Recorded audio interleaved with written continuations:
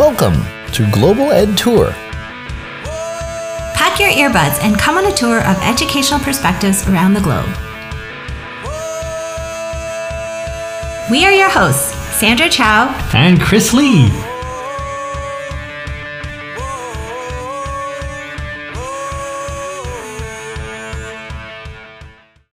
Okay, Chris.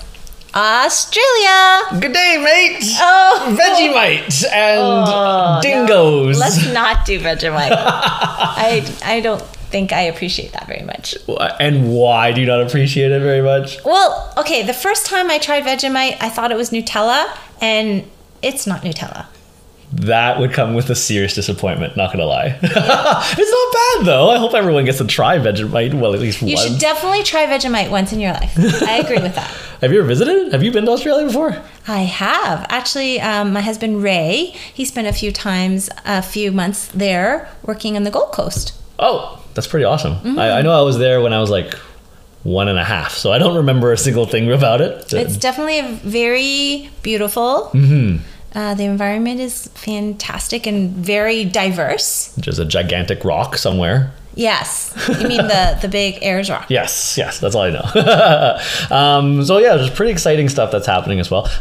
From the curriculum, that was pretty neat. I was noticing that it's kind of divided very interestingly. They got learning areas. There's these things called general capabilities. Oh, do you think that's like our competencies? It actually did seem similar to that because it's got the creative, critical thinking, ethical understanding, isn't it? And that has this third part, which is the cross-curriculum priorities. Three of them. So I'm very curious what it is, why, and Asia and Australia's engagement with Asia. Yeah. It's very interesting. I'm moving, by the way. Oh yes, where are you going to? To Asia. Oh yes, I know that. Well, I know that. So that's really interesting to me. So let's see how they deal with that, as why that's not a part of the learning areas, why it's separate, and is this something that's assessed or evaluated as well? As my big wondering. Yeah, that is interesting. So out of all these, the one that I'm really curious about is this one: the Aboriginal and Torres Strait Islander histories and cultures. Yeah, that's something that we've been pushing a lot in Ontario here as well. Mm-hmm, absolutely. So those are the big ones there. It looks very British to me. It says foundations to year 10. Those are very British kind of terminologies from their education system. Yeah. Well, I think they also call mathematics maths. Maths, like a general maths thing. Like, is it overarching other things than just numeracy? Well, it's mathematics, so then it's maths. The good old maths. Okay, so we'll ask them about maths as well. Sounds good. All right, so we got a 14-hour window. We time difference. We can figure this out. I think we're staying up at midnight tonight. Yeah. All right, let's get it done. Sounds good.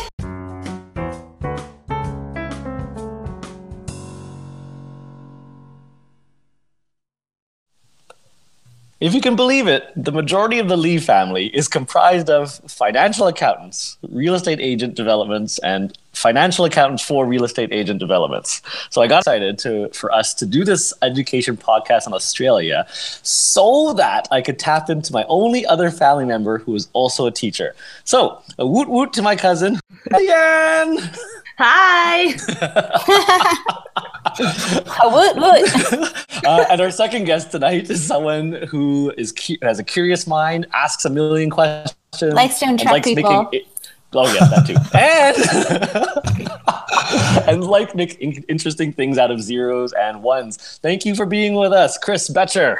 G'day. It's good to be here, guys. Thank you for inviting me. Cheers. Even though I'm not family. Australian intro. G'day. G'day. But you're kind of like family, Chris, because you've actually lived in Toronto. I have, yeah. I did live there for a while, and I'm married to a Canadian from Toronto. So there you go. It's all coming full circle. Another wood.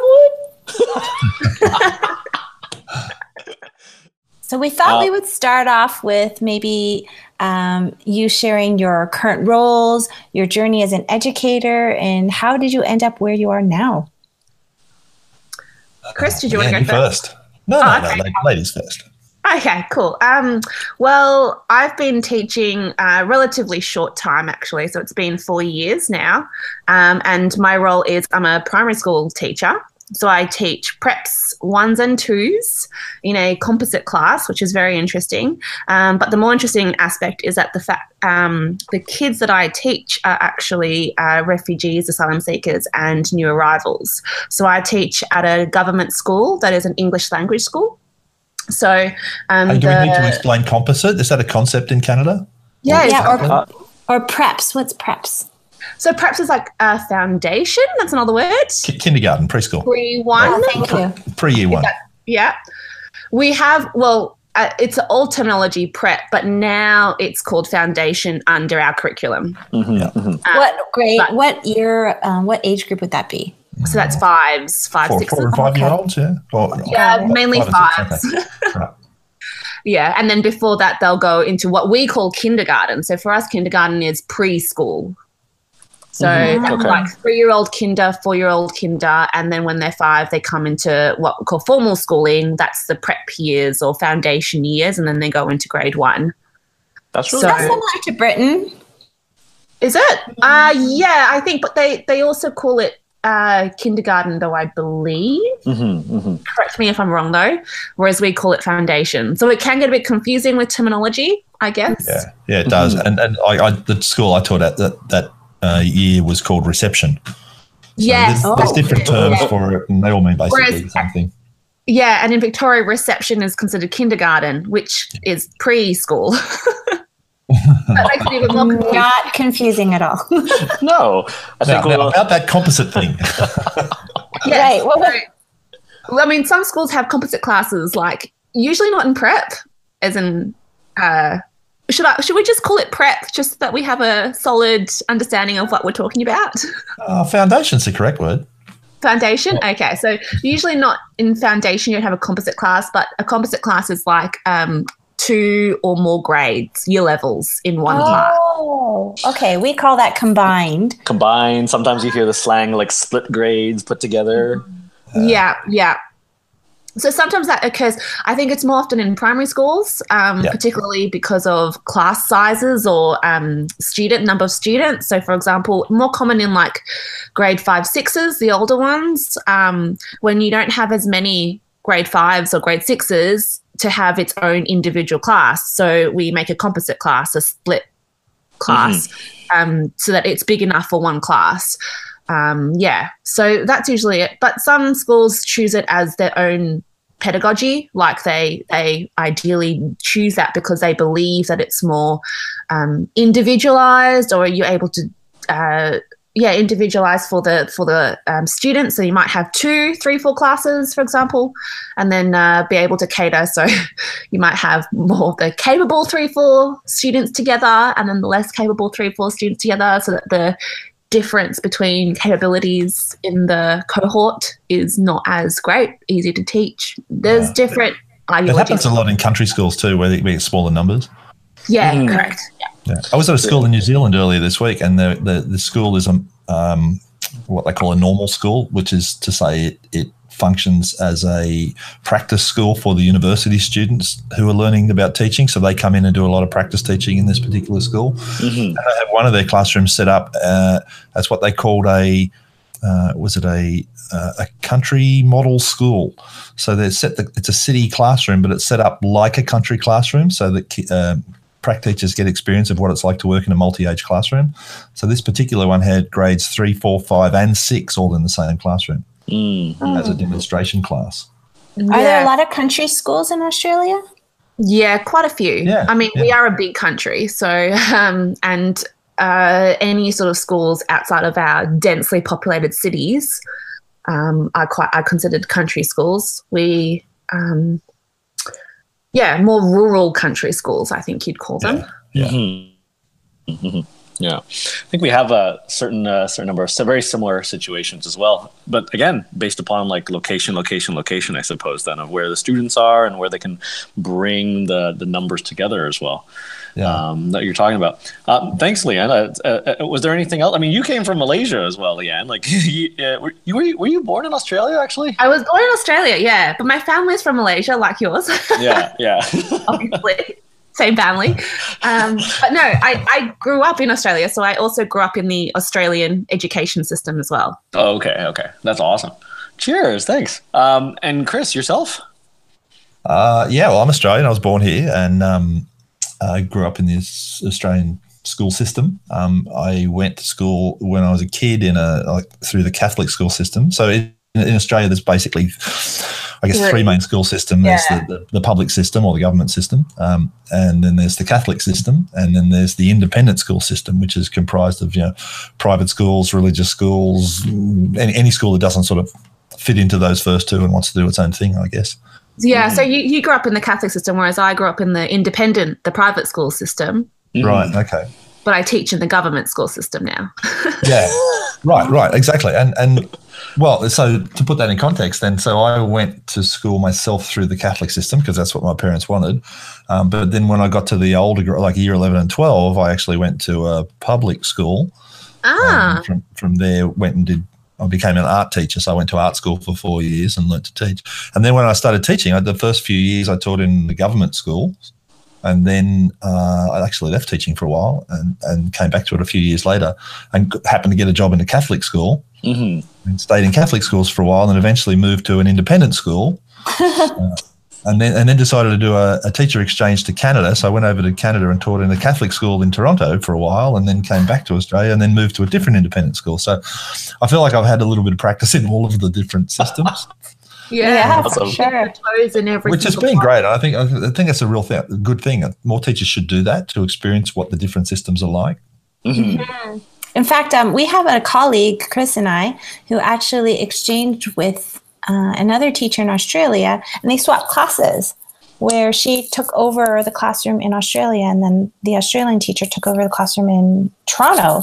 Yeah. Not only, the classroom, the houses, not spouses, they kept the same class, but Exactly. Everything else got switched over. So that was really eye-opening, especially. Well, that's what I did when I came to Toronto. We did an actual exchange, and the guy who taught at it was in Oakville, and he came and lived in my house with his family, and I went and lived in his house with my family, and we basically swapped jobs for a year. That's awesome. And so now, Chris, what do you do nowadays?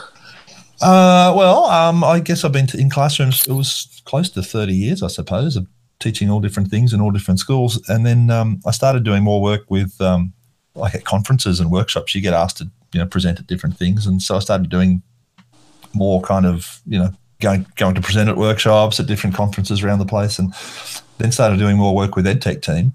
And that's where I met you. Yeah, right. And about 2.5 years ago, I sort of got asked if I would be open to doing more of that full time. So I switched to EdTech team, and I'm now the Director of Learning for Australia and New Zealand for EdTech team.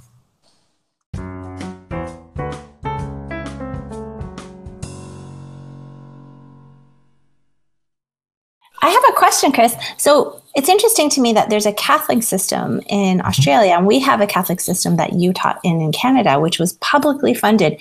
Is Correct. The Catholic system in Australia publicly funded?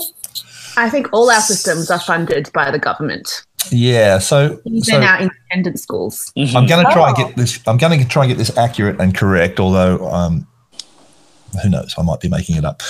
So, all schools in Australia are funded from two different sources. One is at the state level. One is at the federal level. Yeah. Okay. Yeah, typically, what happens is that Catholic schools and government schools get the majority of their funding at the state level, with a little bit from federal, whereas independent schools get the majority of their funding from federal with a little bit from state. And so when people go into in our John Howard era, so John Howard was one of our ex-prime ministers, and he put into play funding for independent schools. Yeah. Oh. And back in 2010? It is somewhat contentious in that or controversial rather, because people who are big proponents of government schooling, and I'm glad we have those, will often sort of, say independent schools shouldn't get any money from the government. This is ridiculous. If parents want to send their children to other schools, they should pay the bill and blah, blah, blah. That's all. And that's the argument you get.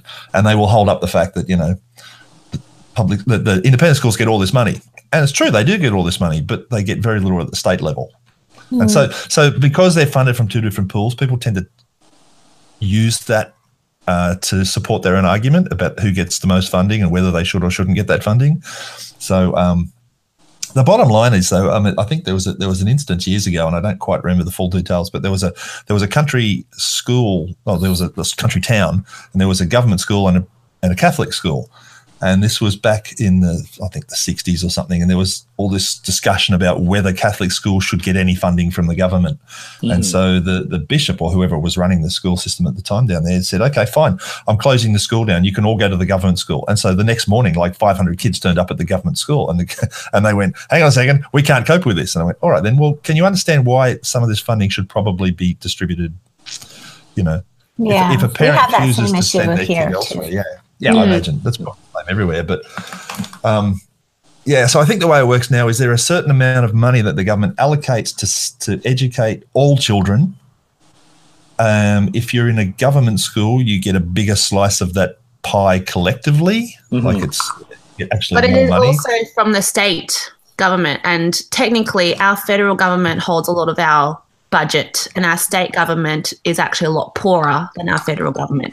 So that's where a lot of the contentious issue arises in terms of the allocation of funding for independent schools by the federal government is, I think, 80% of funded by federal for private schools, independent schools, and then 80% of the state for government schools. Yeah.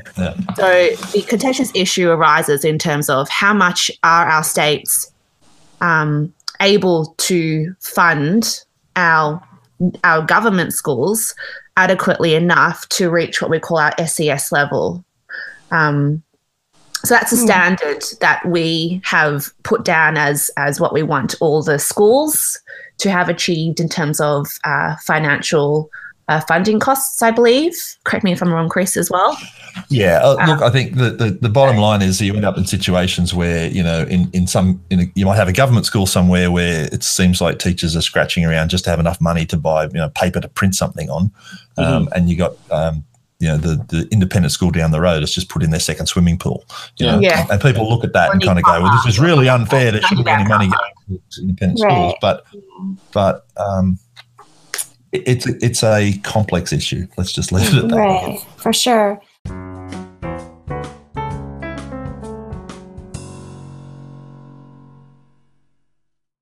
Is the curriculum, is it a continent-wide thing, continent/country-wide thing, or is it very much dictated by the states and the territories?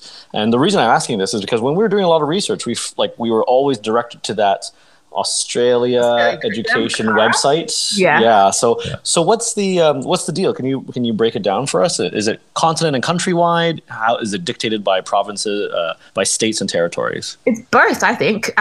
Firstly, our government came up with ACARA, our Australian curriculum, and then it was up to our states to go, okay, we will take this on board. But obviously, I know in Victoria, we dub ourselves as the education state.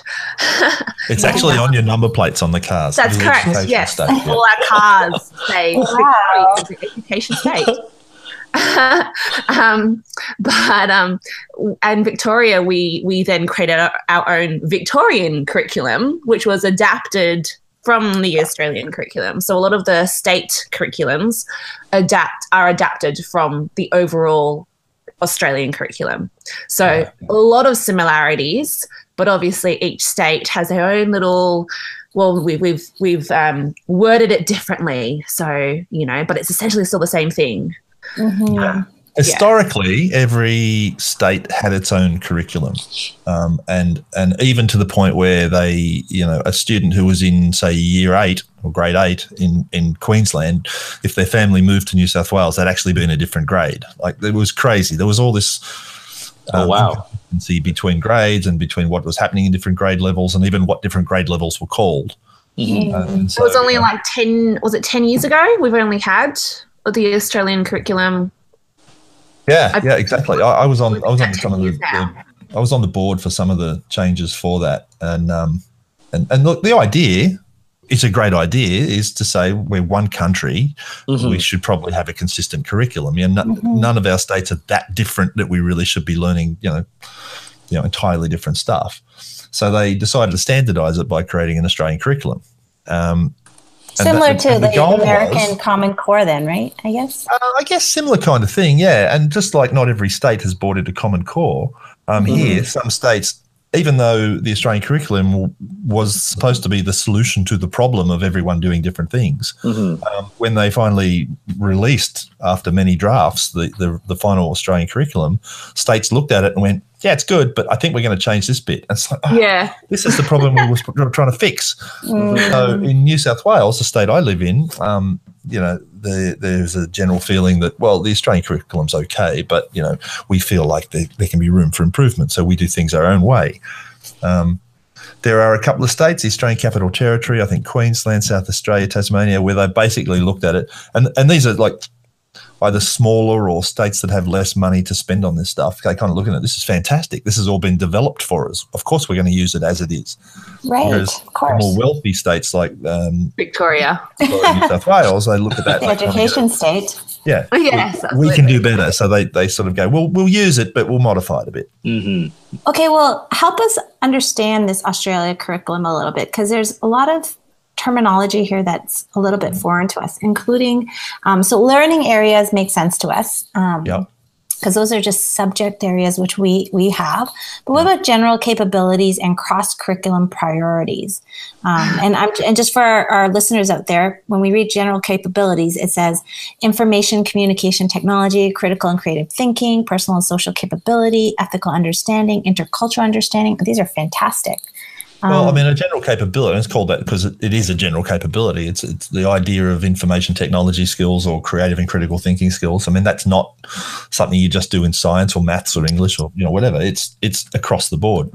And so those general capabilities, the idea is that, as teachers design lessons around the actual content of their particular curriculum, that those general capabilities also have to be interwoven through everything. Now, are these assessed as well? Not specifically.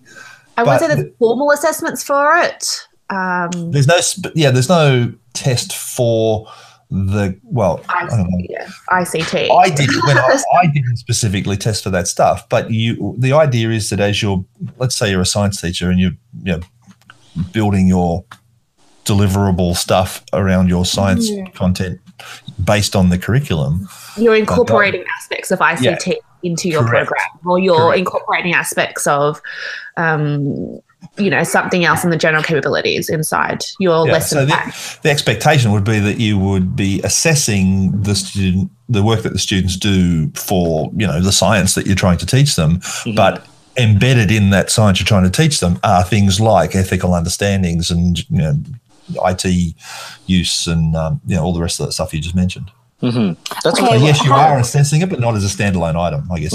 How does that differ from cross-curriculum priorities then? That's there's three main things. Yeah, right. Because of our huge our close proximity to Asia. So one of the cross-curriculum priorities was trying to make sure our students were aware of our involvement with the Asian countries, Southeast Asian countries, and China that's close to us. And also we have a lot. I know in Melbourne we have a huge, Asian population. Example, myself. So we're very, very multicultural, and so that's definitely very represented even in our schools. I mean, not all schools are as multicultural as each other, but we are growing multiculturally, and so as an important part of our education, we also need to help our students understand how the multiculturalism and our close proximity to Asia can have an influence on, a variety of different things in our economy, in our society, etc. Yeah. I mean, there's three areas in that cross-curriculum stuff. There's the Asia and Australia's sort of engagement within Asia, because we are part of that region. Yeah, there's also the sustainability. There's the sustainability aspect, and there's also the Aboriginal and Torres Strait Islander. Yeah. Yeah. So and what's incorporated in the sustainability? Just having a look here now. So things like recycling, things like water sustainability, looking at environmental awareness. Got it. Yeah, it links a lot with science as well, and a lot of the humanities.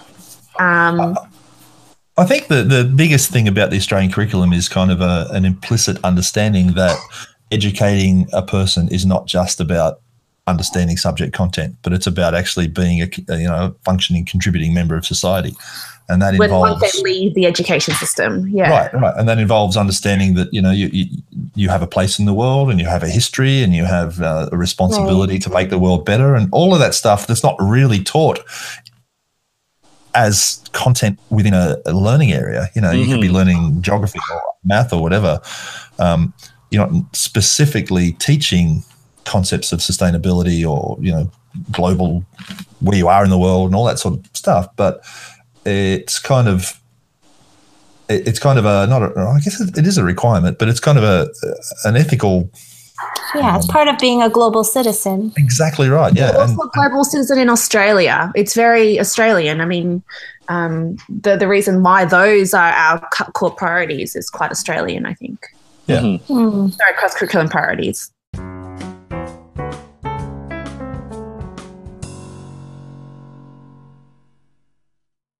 What do each of you think or say are some great things happening right now in the education in Australia? Gosh. I think we've got a pretty good education system, and I think this move to our Australian curriculum, which has really only happened within the last, 10 years? 10 years, yeah. 10 years maybe. 2008, I think it came in. And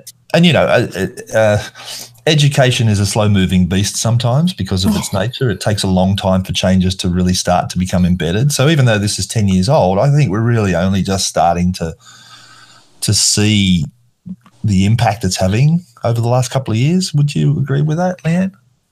I think I would agree with your summary with that. It is hard to see because it is fairly recent. It's fairly new. It's like when you make changes in a classroom, like you'll always get a few people to jump on it. It's like technology, a few people will jump on it and go, this is great, I'm going to really embrace this. And you get a bunch of other people who will say, I guess I'll try one or two aspects of it. And you get a few other people that kind of resist it. I'll resist it as long as I can until I can't resist anymore. And I kind of feel like that's kind of where we're at with Australian curriculum stuff at the moment. I think there's the last couple of years has been this general acceptance that this really is the way we're going now. And so, And then how often is this curriculum revised or revisited? I believe they just announced in New South Wales anyway, a big review is taking place right now. Yeah, that's happening in Victoria as well. Yeah. Yeah. So I know I can only speak in Victoria, obviously, but with us, and for me, just to put a little spanner in the works as well, is that because of the type of school that I teach at as well, we have a different curriculum. Right. Okay.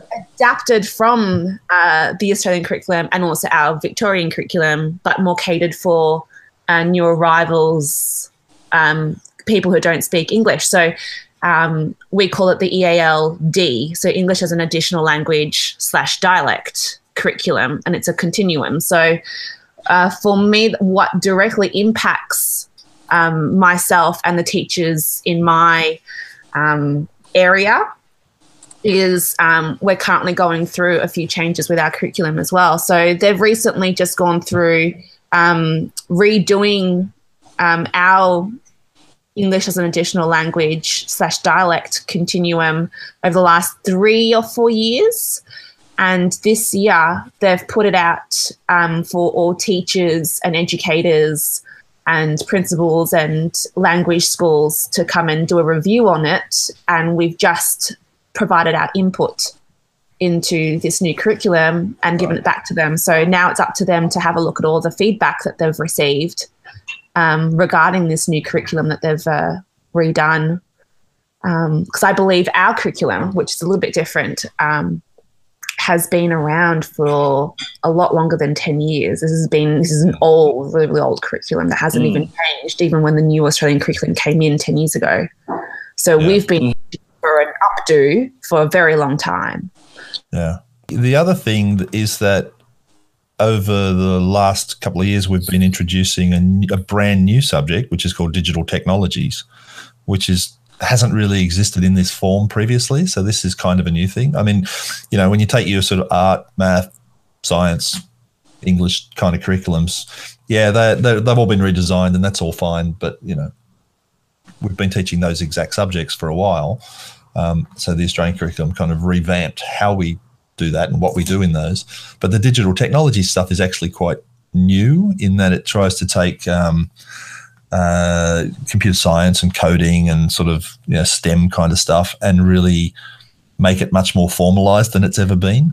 And you've also brought it down to even foundation level as well, have aspects of digital technology as well. So we're expected to teach, computers, ICT handling, even for 5-year-olds. Mm-hmm.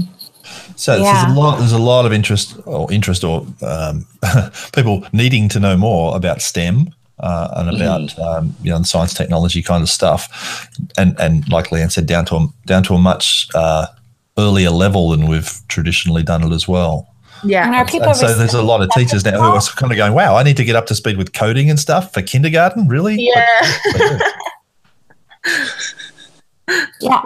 Are parents and teachers receptive to it then? Yeah, I think so.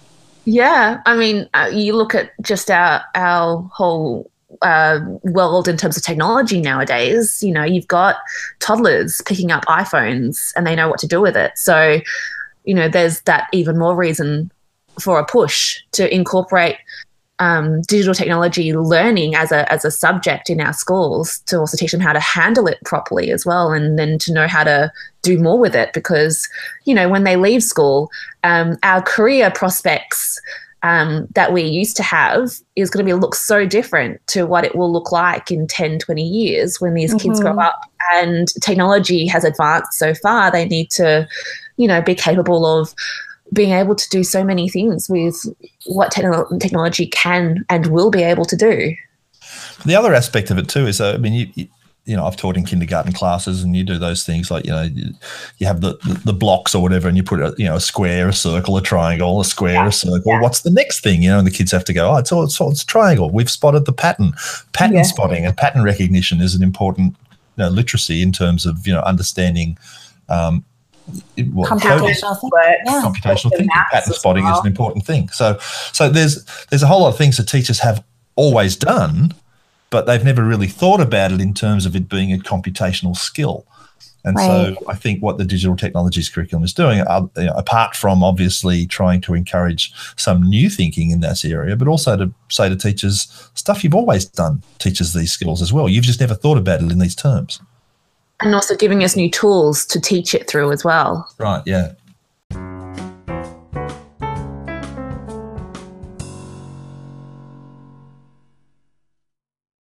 What is your one, if you can share it, just one favorite, could be a resource, a website, a technology, an app, a pedagogy, a tool, something. What's your one favorite thing you want to kind of share with the rest of the people? So we'll start with Leanne and then we'll go to Chris.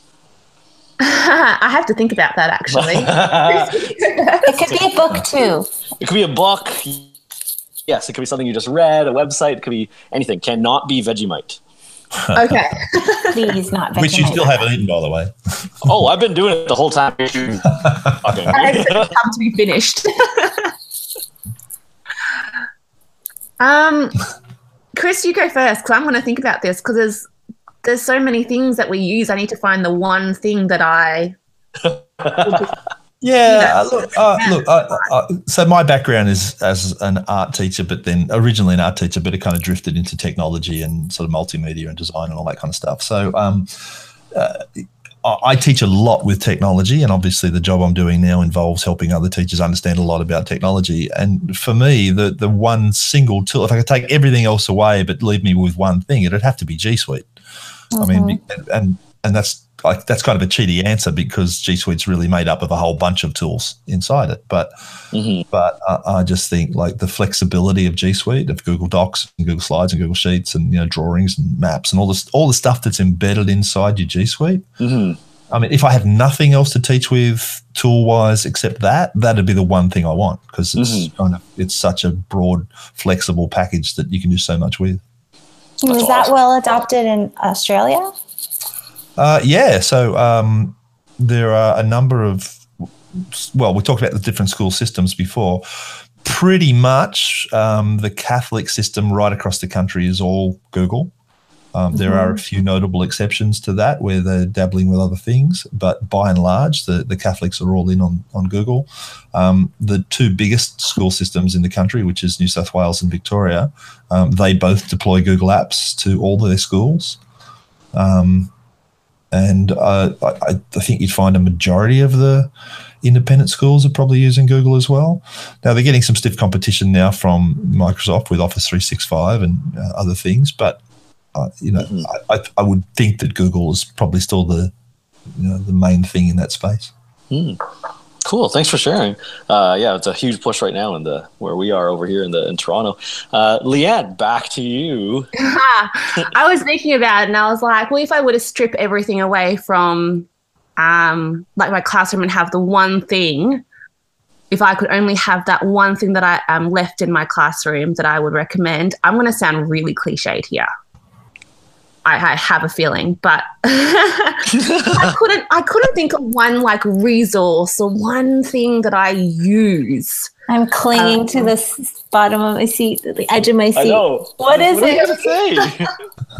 I'm like, what is the one thing that I really cherish the most, right, in my classroom? It's going to be really cliche. Get the tissues out.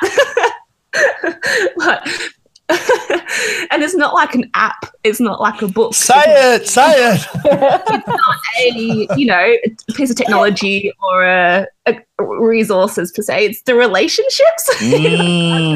Yes, absolutely. So I'm thinking to myself, like, and that's also one of the reasons why I teach is to create those relationships. Even if I wasn't a teacher, it's still the relationships. Even if I was had no idea about curriculum or didn't do any assessments or any of those extra peripheral things that, you try is essential to teaching. But the real essence of it is the relationships that I have with my students. I'd like to change my answer. You're the cool one now. That's 100% correct. 100% correct. Well played. Teaching is all about relationships, right? I'm glad I have a tissue nearby. Absolutely. No, not cliche at all. It's amazing. It's wonderful as we go through, Sandra and I go through this whole podcast, asking other people around the world. It really does, as Chris, the other Chris was saying as well, that it really does break it down to what are your relationships like? And it's so validating to hear that you're saying that as well, Leanne. So thank you for both of you for sharing that. Thank you again so much. Thank you to our to the two of you for taking the time out to come in and chatting with us and everything. And we'll post up your information somewhere else so people can get a hold of you. But beyond that, thank you once again. I really appreciate the evening. Our pleasure. Thank you so much. Yeah, all good. Thank you. Thanks for having us.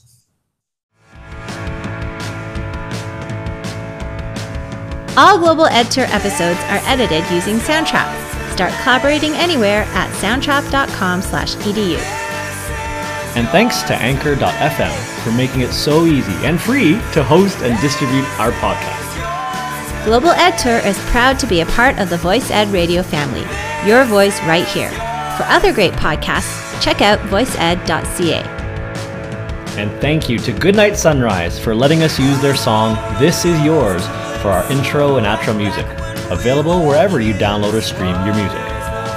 You can find us on Twitter at Global EdTour or on the web at bit.ly/Global EdTour. And finally, thank you to you, our listeners.